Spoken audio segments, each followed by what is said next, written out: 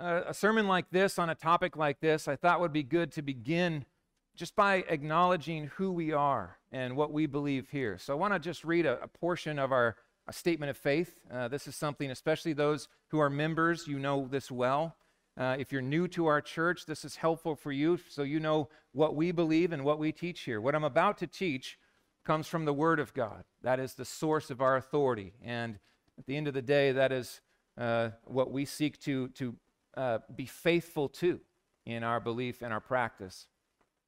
This is what we say in our statement of faith. God created marriage to be exclusively the union of one man and one woman. God also created sex, and He commands that all sexual activity is to occur exclusively within the union or the covenant bond of marriage, and that is between one man and one woman. All other forms of sexual activity are immoral, sinful, and offensive to God.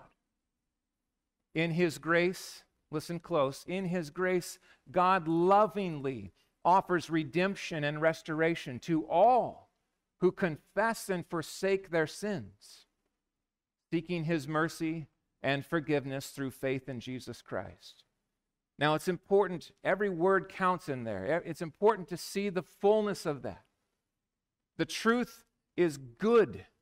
God has made it clear. He calls us to believe it and to live it. And at the same time, we have a gospel. We have good news. And the reality is that only sinners go to heaven. Only sinners go to heaven. Those who've been forgiven of their sins. And so the doors are wide open. Come all sinners of all shapes and kind, of all various pasts and backgrounds, any kind of sin, come and find forgiveness in Jesus Christ. I want to say that up front. That is what we stand for. That is the message we proclaim to the ends of the earth. And at the same time, we do believe that there are sins that are very, very clear, established in the Scriptures, and we believe that they are sinful and wrong and hurtful. And it's loving to hold that belief when it's true. And people hurt themselves with all kinds of sin. I also want to add that the sin of homosexuality is amidst other sins as well. We're going to see a number of lists today. And so we've got to be aware as a church not to come down, on just one sin in our culture and forget the reality of heterosexual sin, which is rampant. Adultery, pornography, right? And on down the line. We should be equally opposed to all sexual sin in these things. And I think we're going to see the Lord call us to that as we move through these verses. Now, this is the second part of a passage revealing in very specific connection the wrath of God. The wrath of God. So let's refresh our memories with what we covered last week. Let me just read chapter 1, verses 18 through 25. For the wrath of God is revealed from heaven against all ungodliness and unrighteousness of men, who by their unrighteousness suppress the truth. They push it down. For what can be known about God is plain to them. Now, the them there, that's all sinners. We're not talking just Jews. We're talking to the ends of the earth. Everyone has been given this witness. What can be known about God is plain. It's clear. Because God has indeed shown it to everyone. How did He do it? His invisible attributes, namely His eternal power and divine nature, have been clearly perceived ever since the creation of the world in the things that have been made. So natural revelation declares who God is and His glory. And then Paul says, they are without excuse. They would mean everybody. Everybody. For although they knew God, how did they respond to this revelation of God? They did not receive it. They did not honor Him as God or give thanks to Him, the Creator. But they became futile in their thinking, and their foolish hearts were darkened. Claiming to be wise, they became fools and exchanged. Key word, circle that, right? The exchange. There's 3 exchanges in this passage. They exchanged the glory of the immortal God for images resembling mortal man and birds and animals and creeping things. Therefore, God gave them up. That's the first giving them up. There's 3 of those, 3 exchanges and 3 of God giving up in response to the exchange, okay? So underline that. God gave them up. He released them. He gave them over to the lusts of their hearts, to impurity, to the dishonoring of their bodies among themselves, because they exchanged, there it is again, they exchanged the truth about God, which they clearly perceived. They know the truth about God.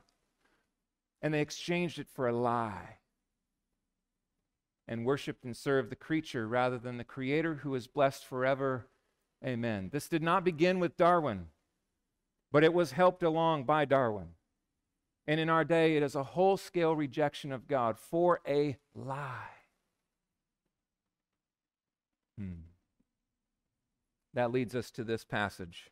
The title of my sermon is A Vile Exchange. A Vile Exchange. We're going to be covering 26 through 32 today. So let's begin with verse 26 and 27, verses 26 and 27, dishonorable passions. This is a build-out. As the waves of God's wrath are released upon the sinful, those waves show themselves in increasing degradation and depravity. The dishonorable passions now are built out by Paul in these verses. For this reason, God gave them up. That's the second time he says it. God gave them up to what? To dishonorable passions. For their women exchanged natural relations for those that are contrary to nature. And the men likewise, so this is a synonymous behavior, a synonymous exchange. The men likewise gave up natural relations with women and were consumed with passion for one another, men committing shameless acts with men and receiving in themselves the due penalty for their error.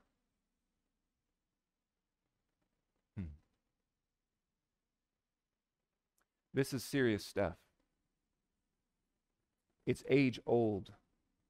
It's not new. There's nothing new here. There's nothing progressive about this at all. This is not progressing forward. This is digressing back into the same old depths of the wrath of God. This is indeed, friends, divine judgment. Remember what R.C. Sproul said, I quoted it last week, sin is itself a punishment of God. This behavior is the revelation of a wave of God's wrath that rolls across the sea of humanity. Judging, punishing. The sin is in itself his punishment, and it gathers up future wrath. It's an amazing thing to consider. It is his wrath, and it deserves his wrath. It is sexual perversion, contrary to nature. Well, what does that mean? It's not hard to figure this out. God is the creator. He is the designer. He is the one, notice this, who made men and women. There's only 2 groups mentioned here. And we know that. Everybody knows that. The fabrication of all of these different genders and all of these different things is lunacy. It is complete lunacy. Everybody knows that there are men and that there are women. It's clear. Sexual perversion is not uncertain. It is a purposeful and decisive rejection of God's good design. It is a rejection of God. At its heart, at its core, it is I will be sovereign. I do whatever I want. You can create me this way, but I will do with what you have given me whatever I please. That's at the heart of this. I'm struck by the fact that women are mentioned first here, and then the men. Now, that doesn't mean it's only chronological, but it does mean that Paul saw something noteworthy to mention first here. The women exchanged the natural order of things. That would be a woman and a man coming together. They exchanged that, and then it's built out and clarified. Well, what does that mean? Some say, well, it's not clear. No, it's clear in this passage. The men did the same. Likewise, so did the men. Homosexuality is the wrath of God poured out. And there are all kinds of gymnastics done to try to suggest that indeed it is not in the Bible that this is wrong and sinful, that this was just some kind of antiquated, archaic thinking. That is totally false. It is clear, and everybody knows it's clear, but those who seek to suppress will work hard to rewrite, to try to excuse, to try to push down what is so clear. Consumed with passion for the same sex, committing shameless acts, right? Emboldened by sin, and experiencing in themselves, that's a fascinating word.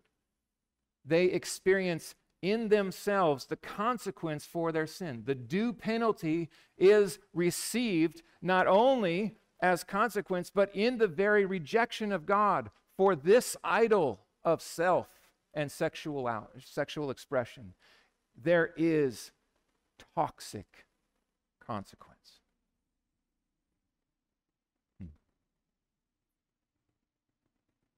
It's as if God is saying, how much pain do you have to endure before you realize this isn't worth it?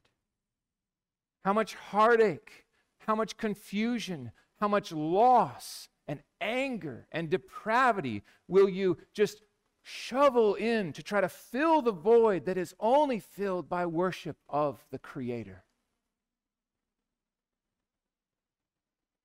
Listen to what we wrote as elders in 2012. We worked with John Denham on this to make a very clear position statement as elders of the church. Since Eve, female, was made from the rib of Adam, male, the two can be in true complementary fashion rejoined to create one flesh. This is the part that's obvious, right? It's God's good design. God did not make another man from Adam's rib to be rejoined to Adam in marriage relationship to create the one flesh union. This picture of the reunion of the two complementary parts shows the sexual whole. We're coming together, right? This is the obvious part. Paul refers to homosexual activity as the sinful exchange of God's natural design for one which is contrary to nature. Sin is always a departure of God's good design and purpose. Any sexual relations that take place outside of the God-ordained covenant of marriage between one man and one woman are specifically prohibited by God. And let's just give a few examples here. For example, cases of adultery, Exodus 20, verse 14, Matthew 19, verse 18, Romans 13, verse 9, James 2, verse 11.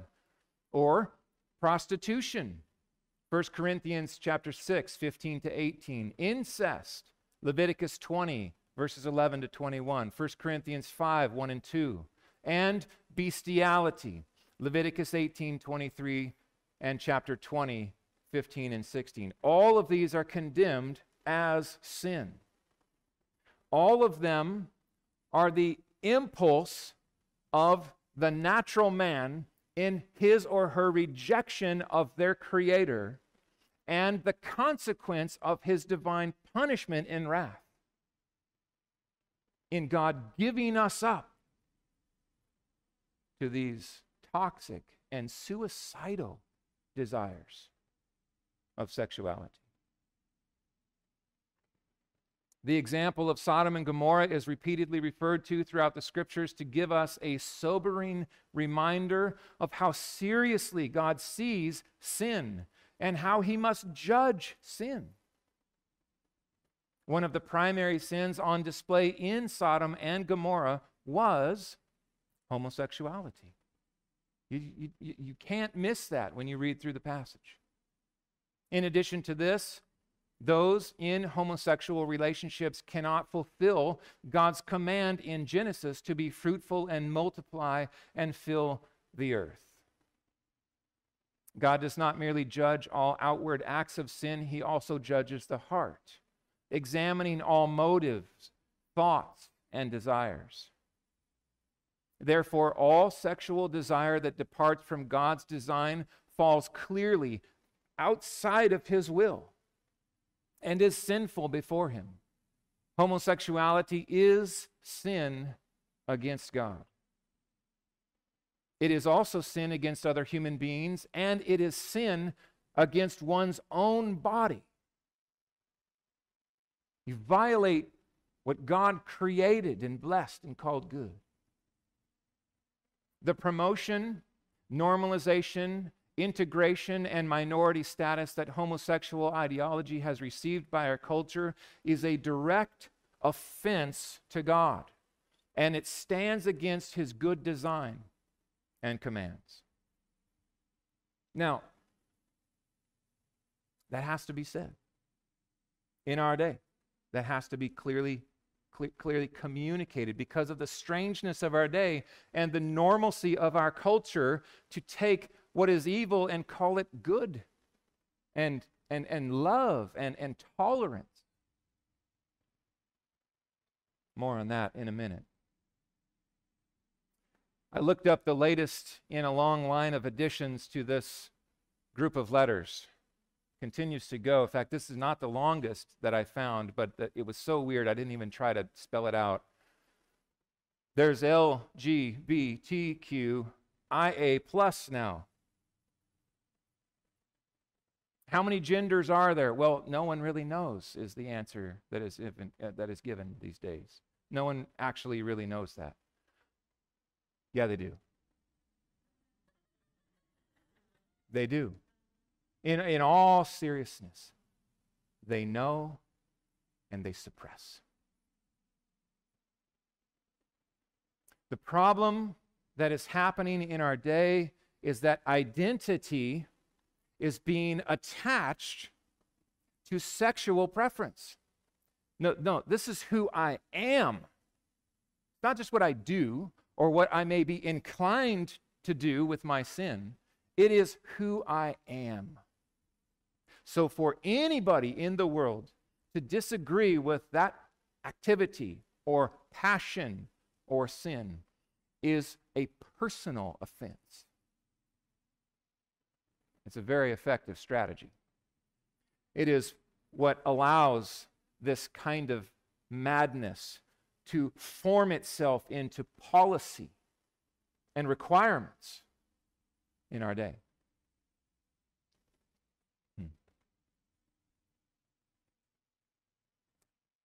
Suppressing the truth that is clear, that is known, a rejection of God.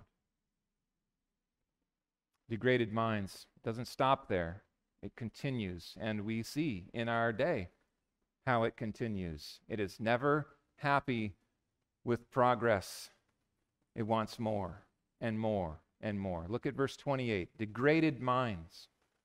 Since they did not see fit to acknowledge God, God gave them up. There it is again. He gave them up to a debased mind to do what ought not be done.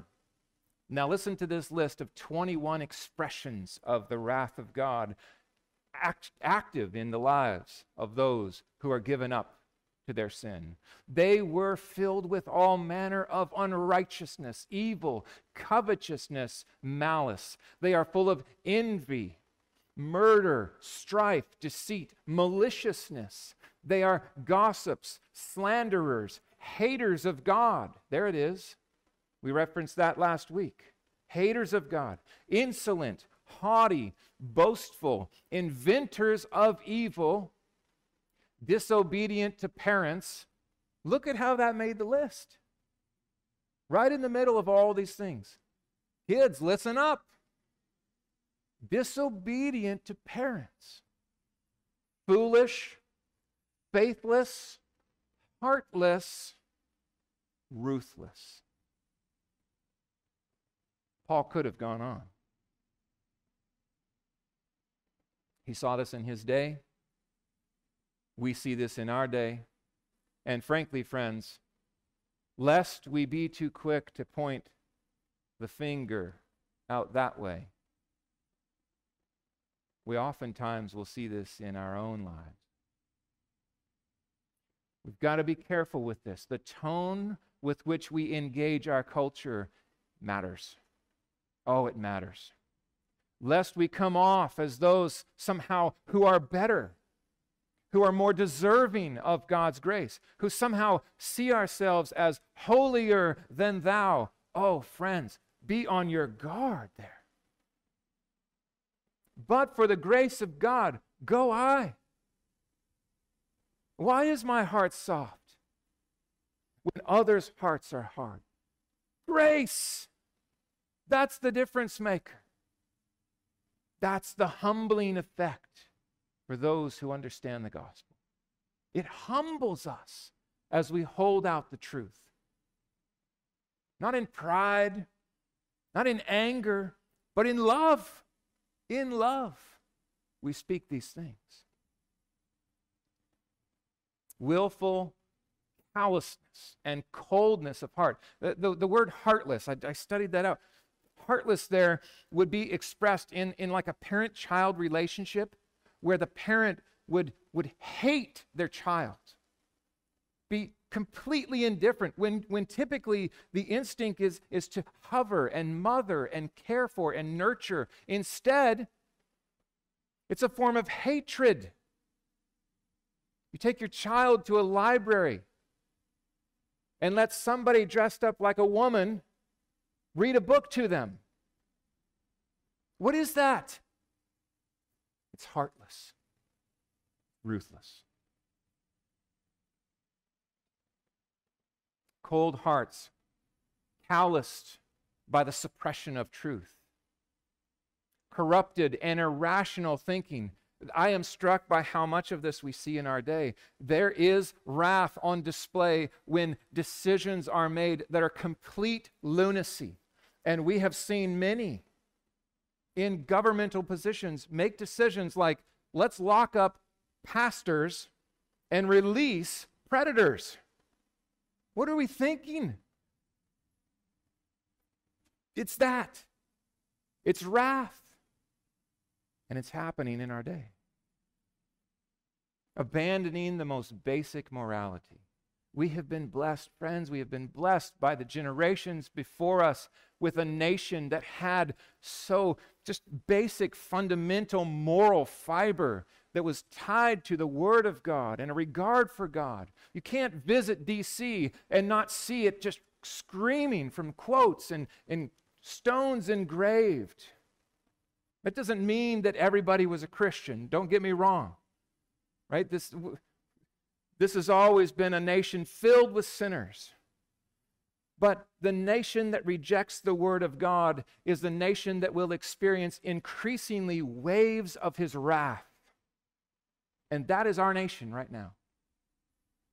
And God has placed us strategically to be a light, a beacon in the dark. Look at the list. That's a dark list, friends. We are called to be light. We are called out of the dark to be light, to show forth the glory of God, not to respond to the darkness with darkness, not to engage the darkness with anger and to drop down into the gutter and roll around in the mud with those that we seek to win to Christ. We take the high road. We are to hold out truth in love, tenaciously and soft-heartedly. The wrath of God and full-scale breakdown of society go hand in hand. Do a study throughout civilization, and you will find that oftentimes the most powerful nations are not defeated from outside. They implode because of their sin and because of the wrath of God poured upon them. I fear for our nation because of that. But we are here to build a kingdom that cannot be shaken in whatever nation we find ourselves. That is our goal today. Defending and encouraging evil. Verse 32, I just want to finish here. This verse is a fascinating verse. It's filled with truth that will just amazingly just enlarge in your thinking when you think about what this is. Defending and encouraging evil. Paul concludes this way: though they know God's decree or God's righteous decree that those who practice such things deserve to die. Now, let's just stop there. Don't read on yet. Stop there and ask yourself, they know that? They being the world, the lost, to the ends of the earth? They know that? Remember here, this is not just targeting a Jewish audience, those who had received the law of God. This is a target of all around the world. And I would say maybe with age of accountability in view, right? At a certain age, there is this knowledge, this awareness. God exists. He is the creator. Listen to what they know. Every sinner around the world at the age that God determines, and maybe it's not just a set age, it's probably individually so, there is a knowledge of these three things. This is what the Bible teaches. Friends, believe this. This is an amazing revelation of God. Every sinner around the world, the guy on the remote island far, far away, he knows there is a gloriously good, worthy, and powerful God who is creator. He knows that God has made known his will. And you may say, well, how does he know that? If he doesn't have a Bible, how does he know that God has made known his will? Well, the creation itself reveals that God's design, do you hear that? His design is clear. The implication is to reject God's good design is to reject his intention with it, his will.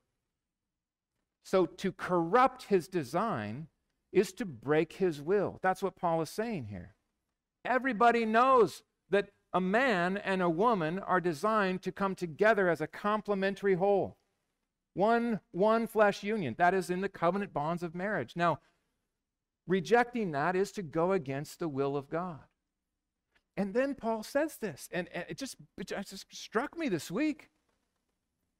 To live as the enemy of God is to become worthy of death by God. Everybody knows that. Wow. That's really incredible. There is an instinct in the sinful heart, as much as the suppression work is done. There is an awareness, no matter how much you push down, there is an awareness that I know that what I am doing right now goes against what God wills, and I do it anyway. And I deserve death from God for it.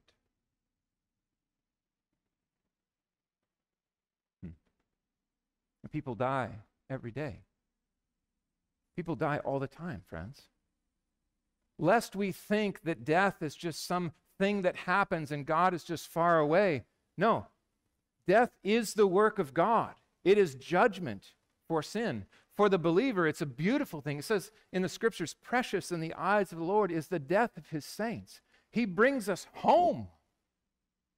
We don't fear death. Because of Christ, our confidence is he has victory over death. We don't fear wrath. Let me be clear. I should have said this clearer last week. When you are in Christ, you do not face wrath from God anymore. All of the wrath has been paid in full for you on the cross. It is finished, friend.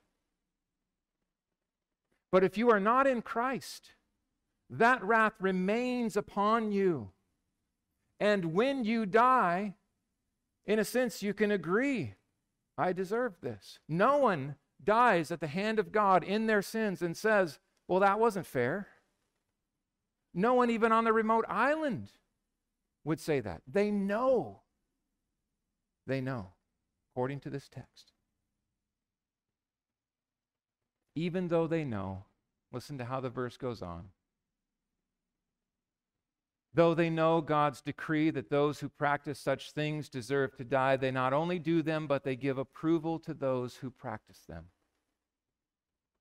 Now, in this context, we're talking about the waves of God's wrath that are poured out on a culture that is intoxicated with sinful sexual desire. And it's expressed in many ways, but especially in a homosexual sin pattern. Sin loves company.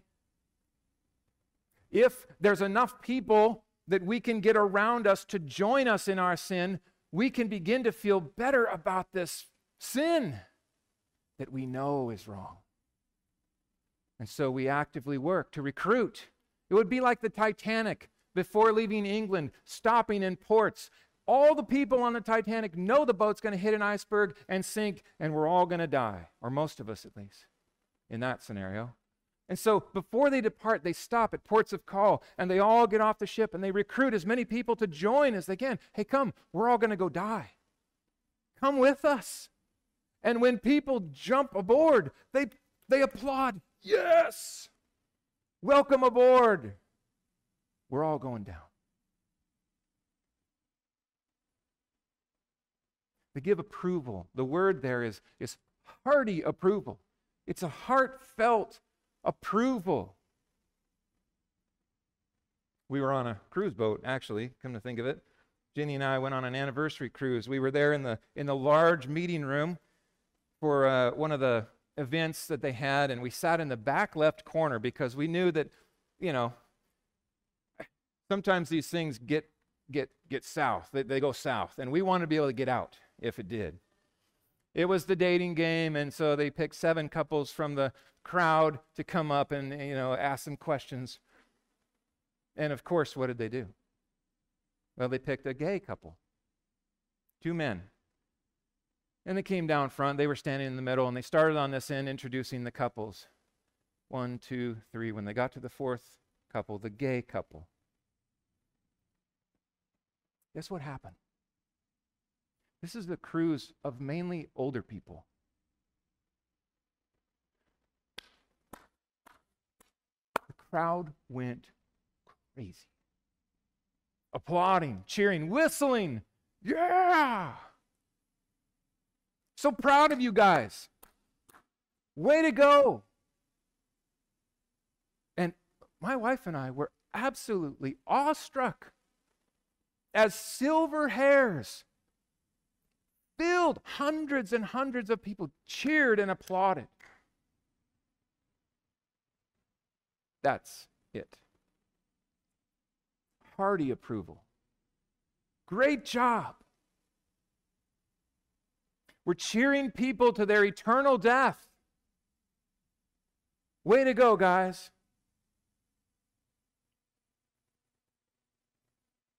This may be the coldest, the most ruthless response. And I'll tell you what really burns me is when the church joins in and calls it love or tolerance. People will answer. You're cheering people to their own suicide.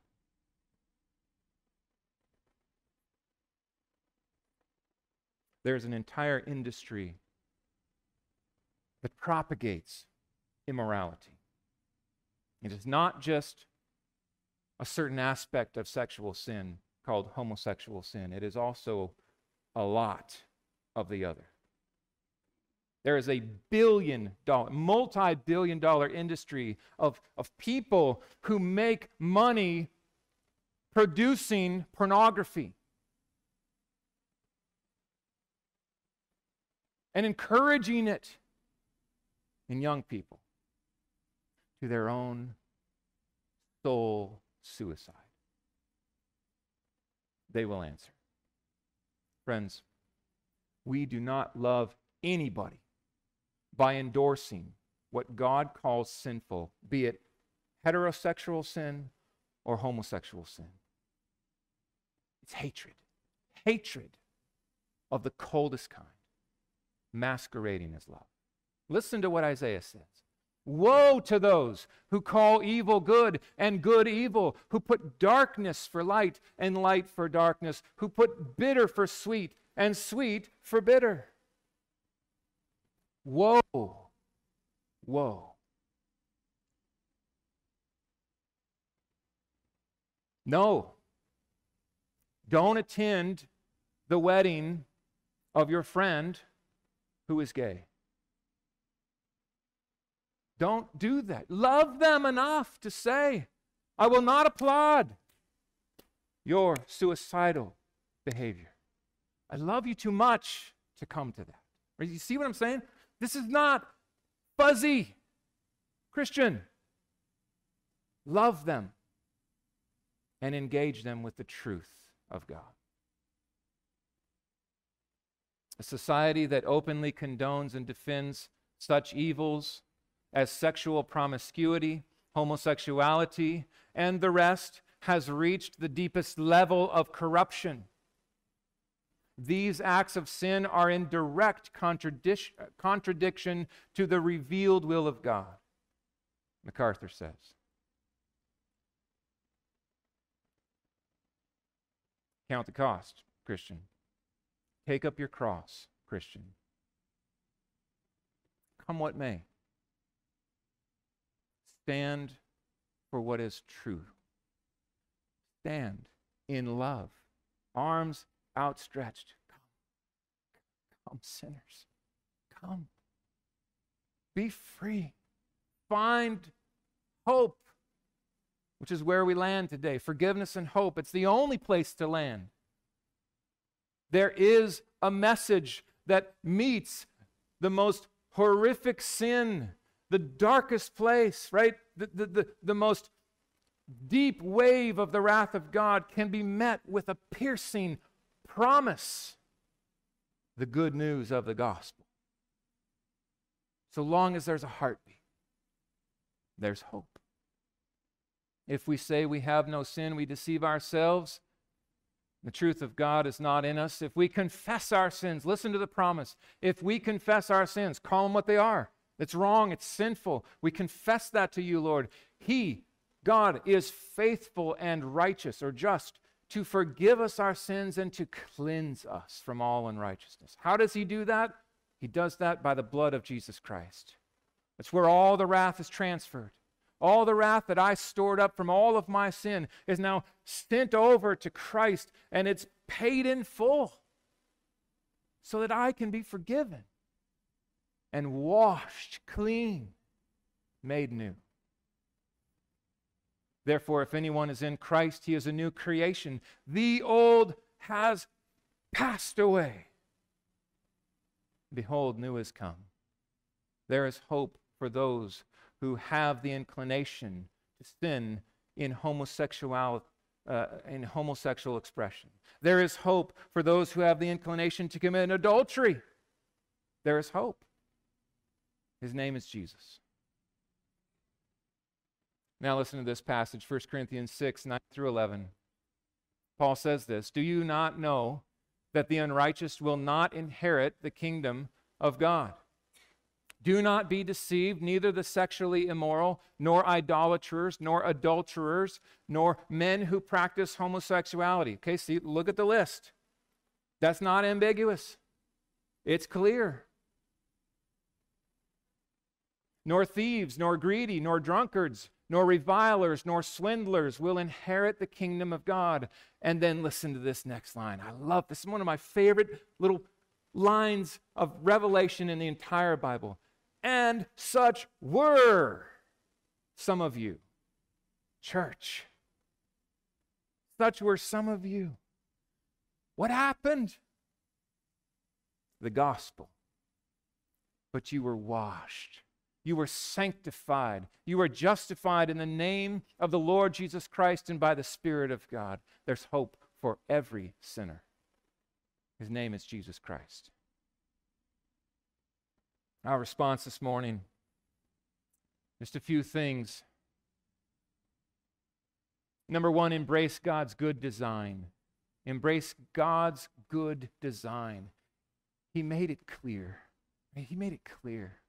The world would like to say it's all difficult. It's hard to know what we're supposed to. No, it's clear, friends. Embrace the design of your Creator, God. Marriage is to the glory of God. It's good. He blessed it. And within the covenant bond of marriage, enjoy the sexual pleasures that God created and blessed. Number two, as you do this, flee sexual immorality in all its forms. In all its forms. This is a call to the church, to us all. We live in a sex-crazed culture, and in the midst of that, we are called to come out from them. Be pure and clean and holy. Have nothing to do with the fruitless deeds of darkness. Once you were darkness, but now you are light. Therefore, walk as children of the light. This is a battle. This takes work and dependence. The pleasures of God far outweigh the pleasures of the world. So run there. Work together. Get a group together. Have accountability. Dig in the Word. Delight in the Lord. There's freedom and joy. Let the marriage bed be held in honor among all, and let the marriage bed be undefiled, Christian, for God will judge the sexually immoral and adulterous. Embrace God's good design. Flee sexual immorality in all its forms. Number three, trust God's word and speak the truth in love. Trust God's word. Believe God and speak his truth to a culture that has suppressed for so long. The instinct in sinners and unbelievers is so quick to suppress. Many times they don't even realize how much they're suppressing and pushing down the reality of the things that they know, but they can never escape that.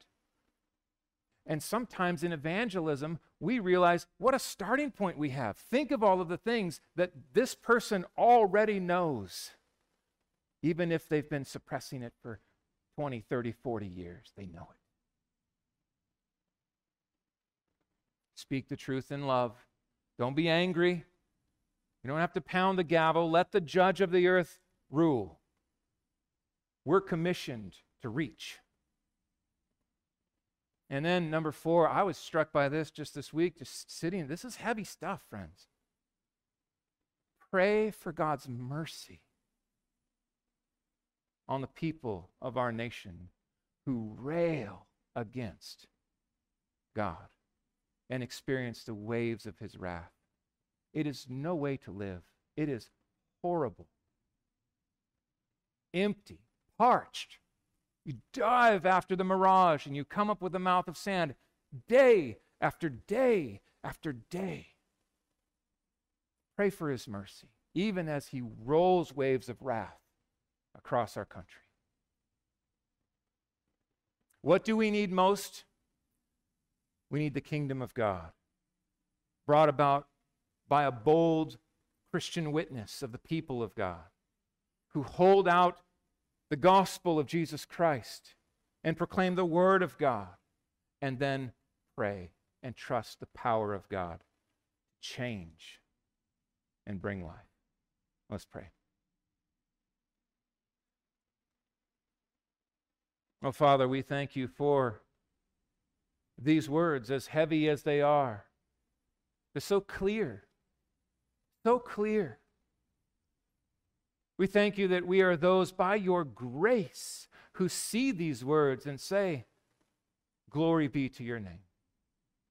We thank you that you have rescued us from our sinful bent to rail against you, to suppress the truth that you've revealed, to not acknowledge you, to not give thanks, but to want to be sovereign and take your place. Lord, thank you for your grace that broke us and brought us to our knees and then showed us the face of our Savior, Jesus Christ.